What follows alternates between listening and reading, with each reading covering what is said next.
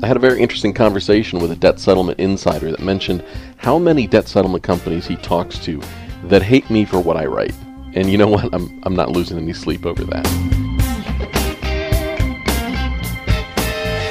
But as a journalist writing about the debt relief world, and as someone who has lived inside that very same world for years and years, I see patterns and trends. I see many younger than me just jumping into some sort of debt relief business opportunity without care, research, and a focus on even the least bit of compliance.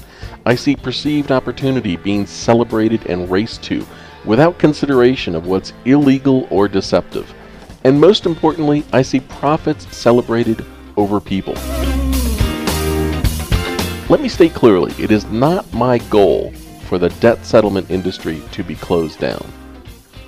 Debt settlement companies had years to create meaningful trade associations that could have crafted real guidelines to create ethical borders to prevent the widespread damage done to consumers by bad actors. And look, let's be honest. The bad actors in debt settlement are not few, as the associations like to say. It's rampant. And if anyone needs to be looked at closely with disdain, it is the trade associations that failed regulators, failed consumers, and failed the good guys that wanted to build an industry with a foundation of respect. Some say they don't like what I write about the debt settlement industry, but the reality is that if companies didn't do bad things, there would be nothing to write about. It reminds me of that old joke. Guy goes to the doctor and says, "Doc, it hurts when I wave my arm like this." The doctor says, "Well, then don't wave your arm like that." If the debt settlement industry as a whole had an accepted code of ethics that said deceptive marketing is unethical, lying to consumers is disgusting, and unfair business models will not be tolerated, and they kicked assholes out, then you would have an industry that would have some sort of internal regulation. But that's not what happens in the debt settlement industry of 2010.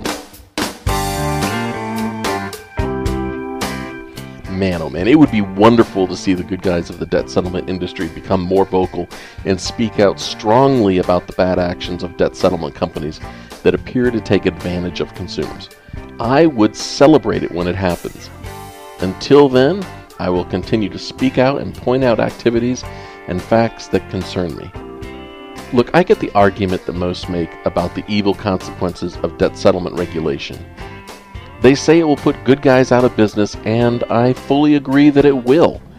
And that's not fair. But consumers continuing to get screwed by advanced fee debt settlement is not fair as well. There will never be a broad enough brush to regulate any industry that will not catch up people with good intentions. It's just the way it is. But let's not get lost in good versus bad. The real sin in debt settlement is not who is behind the wheel. It's the mode of transportation that's dangerous. You could have Mother freaking Teresa driving a debt settlement company, and if that company was charging advance fees on enrolled debt, I would be outraged. There is nothing about charging a fee based on enrolled debt and collecting the majority of that fee in the beginning of the plan that is fair, proper, ethical, or moral.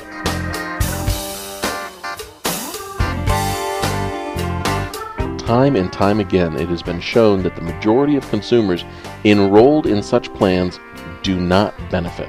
They wind up paying more for services, getting less real help, and are generally unsuccessful in settling their debt. It's just not a business practice that needs to continue or that can be realistically defended. Stop doing that.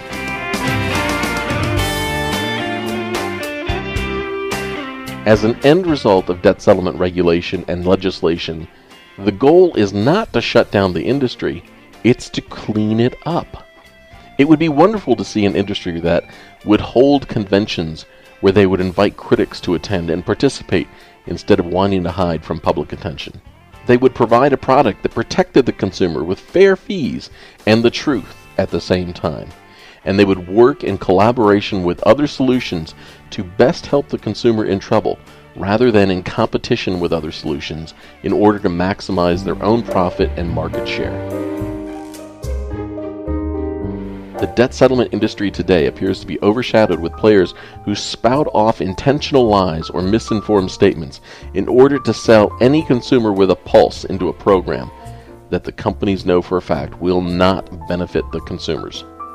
The debt settlement industry of tomorrow needs to be honest about the services they provide, gets paid a fair and reasonable fee for actual results, is focused on enrolling qualified consumers, and wants to provide a product where the majority of consumers get a real benefit from participating. And that's just my opinion. This is Steve Rode, the Get Out of Debt guy. You can find me at getoutofdebt.org. If you would like to comment on this article, then go to getoutofdebt.org/20348. That's getoutofdebt.org/20348.